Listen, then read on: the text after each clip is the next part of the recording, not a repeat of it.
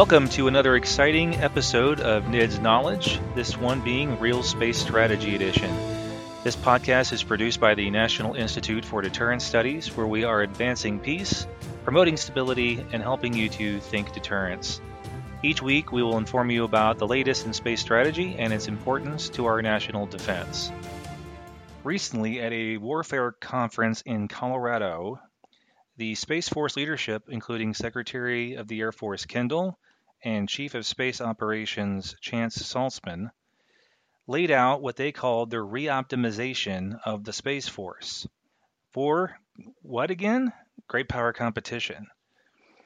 They say that great power competition means that they need to be ready for war. No arguments there. And they mention even George Washington's State of the Union address, where he quoted, "To be prepared for war is one of the most effectual means of preserving peace. But that which has made us ready for the counter-VEO, meaning counterterrorism wars of the last 2 decades, will not ready us for the challenges of great power competition." One of the things they say in their reoptimization handbook that came out as part of their press release is that an enduring part of great power competition is conducting low-intensity operations without compromising high-intensity readiness.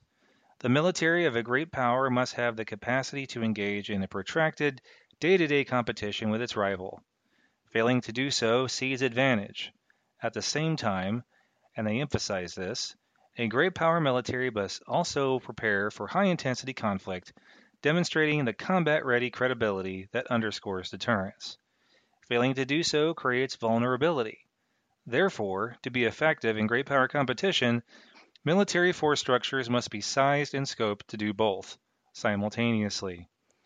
Then, later on in the document, they mention that the establishment of the Space Force was a response to the demands of great power competition in the space domain. But they say that their organizational constructs, processes, and policies are suboptimized for the great power security environment.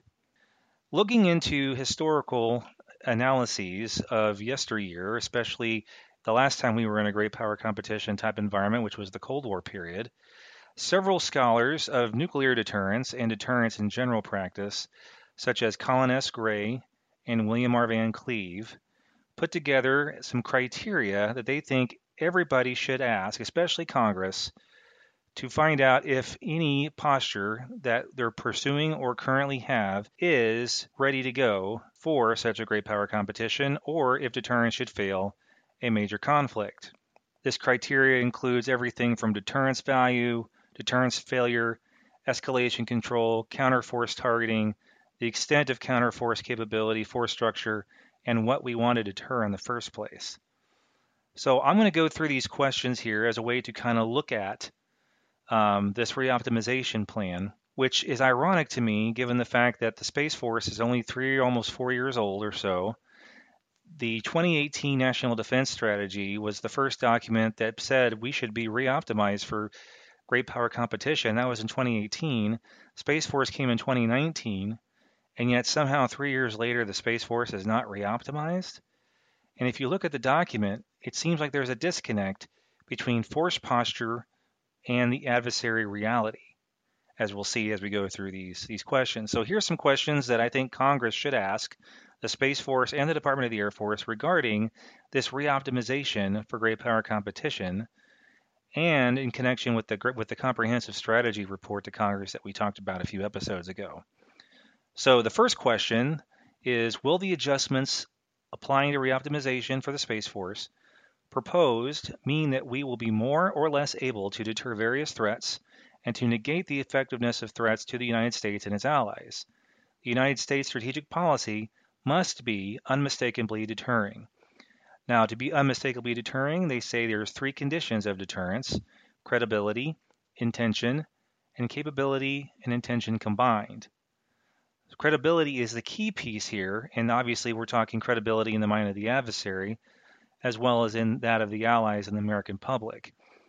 Credibility is key, and according to William R. Van Cleve, it says this, quote, "Credibility can be achieved through building a force structure which can successfully meet the needs of the following criteria: the capability, in other words, appropriate weapons, the means of delivery, the invulnerability or survivability of weapons, which is achieved through concealment and secrecy, dispersal, preparedness, hardening, mobility, and number, the invulnerability of command and control systems, and even civil defense. This should include a clear understanding of the importance of the threatened intent, as well as a clear understanding of the threatener's determination. This credibility is one thing that we are not really seeing in this document. This document, for whatever reason, argues that we are here to sustain and we're built for space superiority, when in reality we have no such weapon systems capability, and the ones we do have, as we'll talk about in a little bit, are either not of the similar type that the adversary is building, predictably China and Russia to some degree, but that if we do have them, we don't have enough of them to begin with.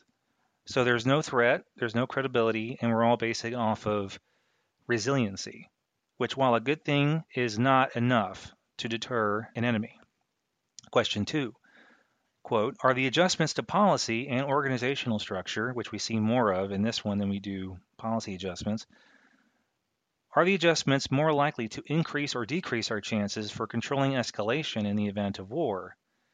As good strategic policy should offer some prospect for the limitation of damage on Earth and in space, either by making provision for intra-war deterrence and for war termination short of inventory exhaustion, meaning the weapons, or by the removal of civilians from a hostage condition.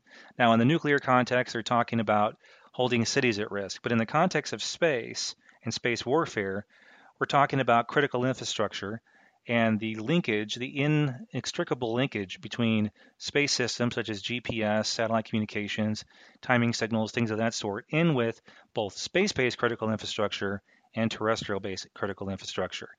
Those things can harm, as we've seen in recent episodes about GPS signal jamming, putting passengers at risk on sea and in the air, and other sorts of system shutdowns. So that's what we mean by that. Question 3 asks, do we wish to be more or less able to discriminate between military targets and civil or commercial ones? To attack militarily relevant targets selectively without the necessity of widespread urban and population destruction. Now, in our context, we would probably change that to critical infrastructure, meaning the negative effect or destruction of such things through space attack. The targeting of counterforce by countervalue targets is most valuable in the political realm. Targeting should be of such scale and character as to preclude any temptation abroad by the enemy to explore politically coercive possibilities.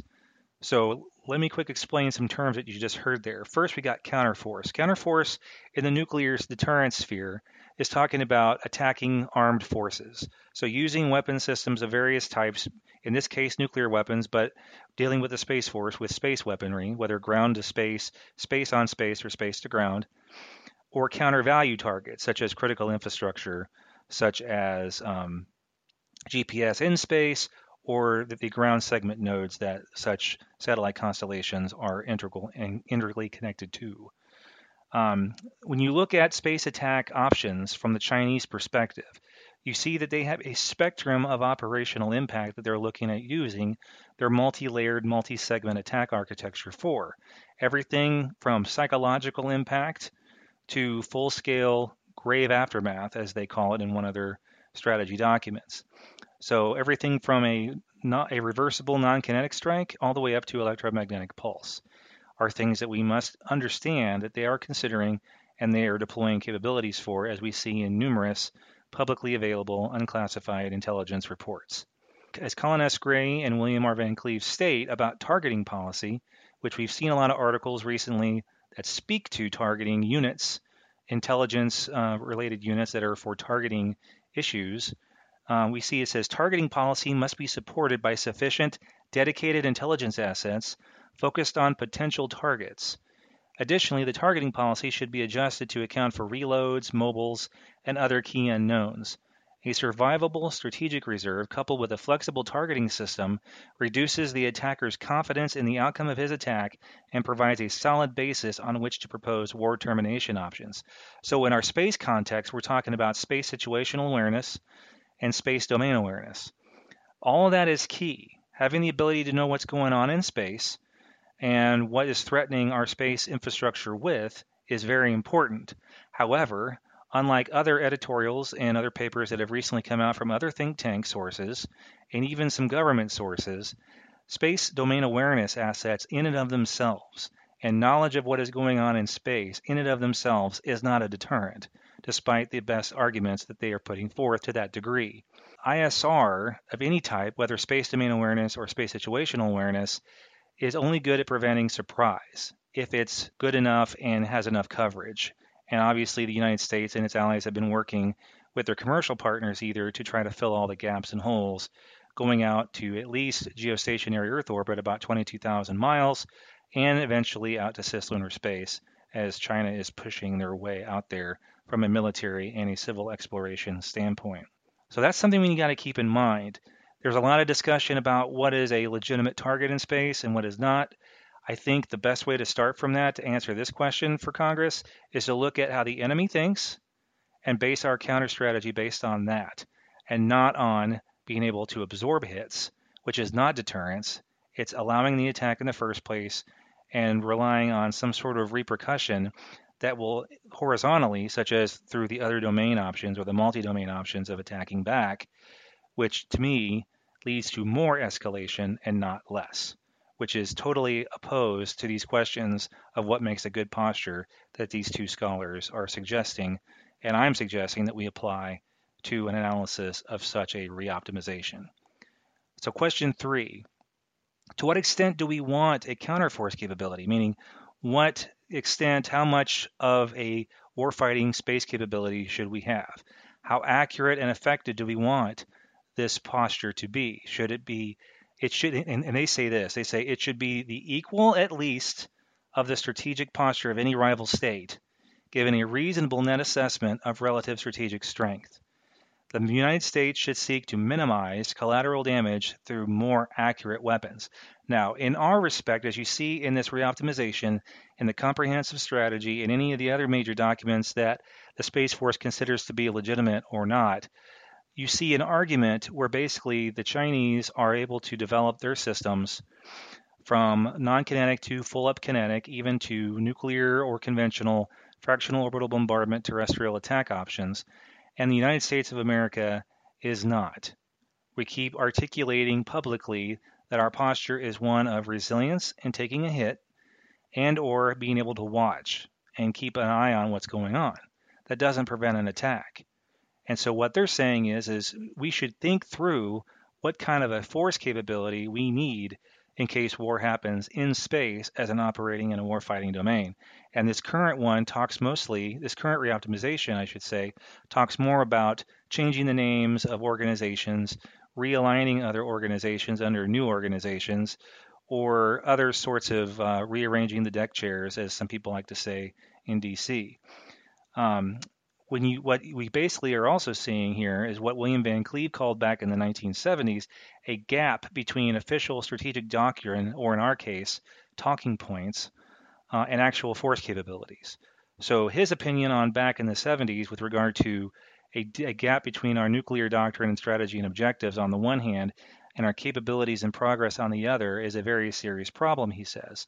He said, what do we do with a surviving force given Soviet attack capabilities that would in all probability be much closer to the McNamara 400 equivalent megaton assured destruction capabilities than to the force required to meet present targeting objectives? What does having such a force mean for deterrence and strategic or crisis stability, or for extended deterrence and foreign policy? While having a strategic plan and doctrine beyond current capabilities is useful for force planning purposes, what is the relevance to the actual capabilities and realistic options that would exist should deterrence fail at the strategic nuclear level? Now, using that viewpoint and applying it to our current space situation, we do have a gap between our doctrine, which is 90% written for space support and not for space warfighting, despite the use of the terms such as warfighting objectives and things of that sort, and even combat capable.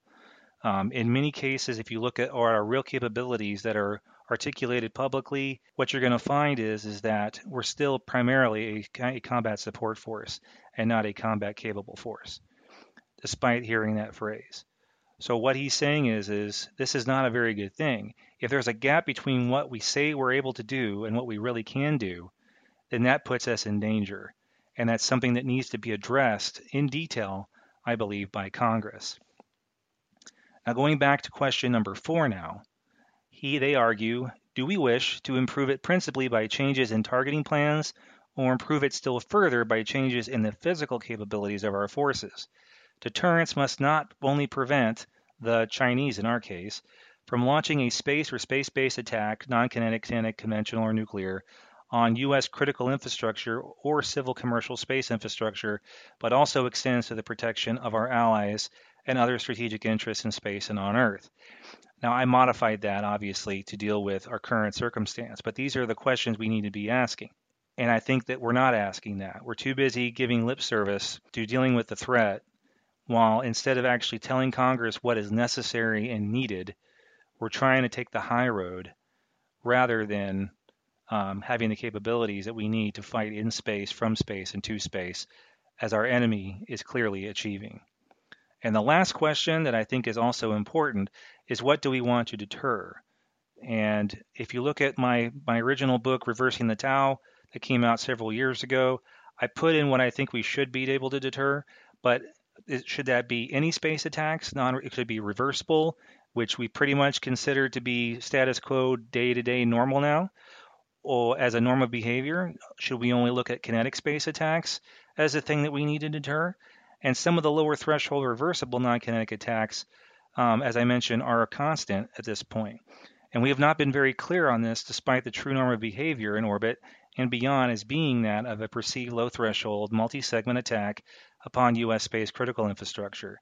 And these attacks, in addition to being multi-segment, are also multi-sector, given the fact that since Desert Storm, the nexus between military, civil, and commercial sectors have become blurred in the space warfighting and support force activity. The adversaries see that, and while a lot of similar capabilities such as missile warning and GPS and advanced high-level nuclear command and control communication satellites have been used for tactical purposes and therefore are considered fair game targets by the Chinese. So looking back on all this and those questions, the assessment that I come to is that we do have a gap today between the articulated defense space policy of the DoD and the actual capabilities, i.e. weapons or lack thereof, and the doctrine for employment. We have the policy, but lack the capabilities. With regards to strategic stability in space, we do have a serious imbalance in counterspace forces, one that's advantages remain on the side of the adversary and not on the United States. During the late 1970s, as this paper was written that I'm quoting from, the concern in nuclear strategy circles was about vulnerability of the missile forces. Did we have enough missiles, warheads, and accuracy to maintain the balance and not give a perception of weakness that would lead to a perception among allies and neutrals of Soviet strategic superiority? Now, in 2024, it seems that we believe that a perception of weakness through a lack of capability and the deferment of space superiority and weapons overmatch to the Chinese is somehow a good thing and not something to be concerned about for stability purposes. How is weakness on one side the definition of stability? I have no idea. Having overwhelming overmatch, as they call it, is something that General Power of the Cold War Strategic Air Command days believed was necessary to ensure deterrence and what he called the insurance policy in case of deterrence failure. While it can be understood that diplomatic and other instruments of national power do have a place in strategic level deliberations, they do not have the same effect or insurance type against aggression across domains, even space.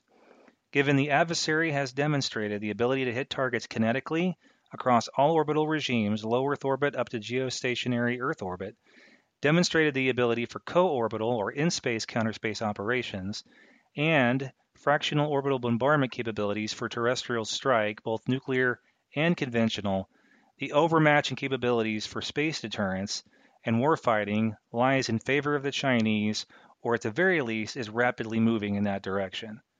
Other space warfighting means, such as lasers, electromagnetic warfare assets, and high-powered microwave weapon systems, continue to proliferate across the Chinese, the Russians, and other adversary nations, while U.S. numbers of electromagnetic warfare assets continue to remain in less than credible numbers, and our capabilities to, quote, punch back, as they say, either don't match what the Chinese have, or in such low quantities to be less than incredible defensive or offensive tools against a more robust enemy.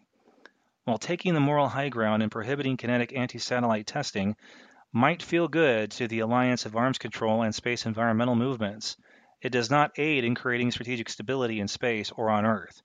It is damaging to both. Allowing the adversary states like China to have a credible multi-layered, multi-segment strike force, while the U.S. continues to focus on integrating space capabilities, in other words, support systems to the joint force, quote unquote, this just incentivizes the Chinese' use of their suite of military space warfighting options and increases instability in the space domain and, by extension, on Earth. This is indeed a problem. Renaming and reorganizing currently approved resources postured for combat support and reliant upon other terrestrial forces does little to remedy the threat of war in space and creates the risk for more escalatory options given the reliance on conventional and nuclear forces that are already stretched thin and cut to the bone with other responsibilities worldwide. Rather than doing another deck chair shuffle organizationally, the service should be honest with Congress, and so should the administration. We lack what we need to address the threat in space. We must have the resources and the weapon systems capable of achieving at least parity and at best space superiority in order to be prepared for any great power war in the near future. To continue to play games with our national security interests in space is to continue to place our people and our critical infrastructure at risk, and that is unacceptable to myself and I believe to most American citizens. So with that, that'll conclude this episode of Real Space Strategy. I'm Christopher Stone. Thanks for listening. Thank you for listening to NIDS Knowledge, Real Space Strategy. The Real Space Strategy Edition is produced under NIDS Podcasting Network, a division of the National Institute for Deterrence Studies. NIDS.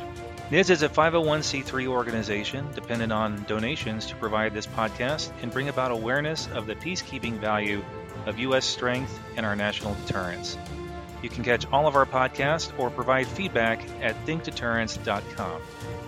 I want to thank our producer, Kimberly Sherrington, our sponsors, and all the fantastic members of the National Institute for Deterrence Studies for making this podcast possible. Stay tuned next week for another exciting and informative NIDS Knowledge.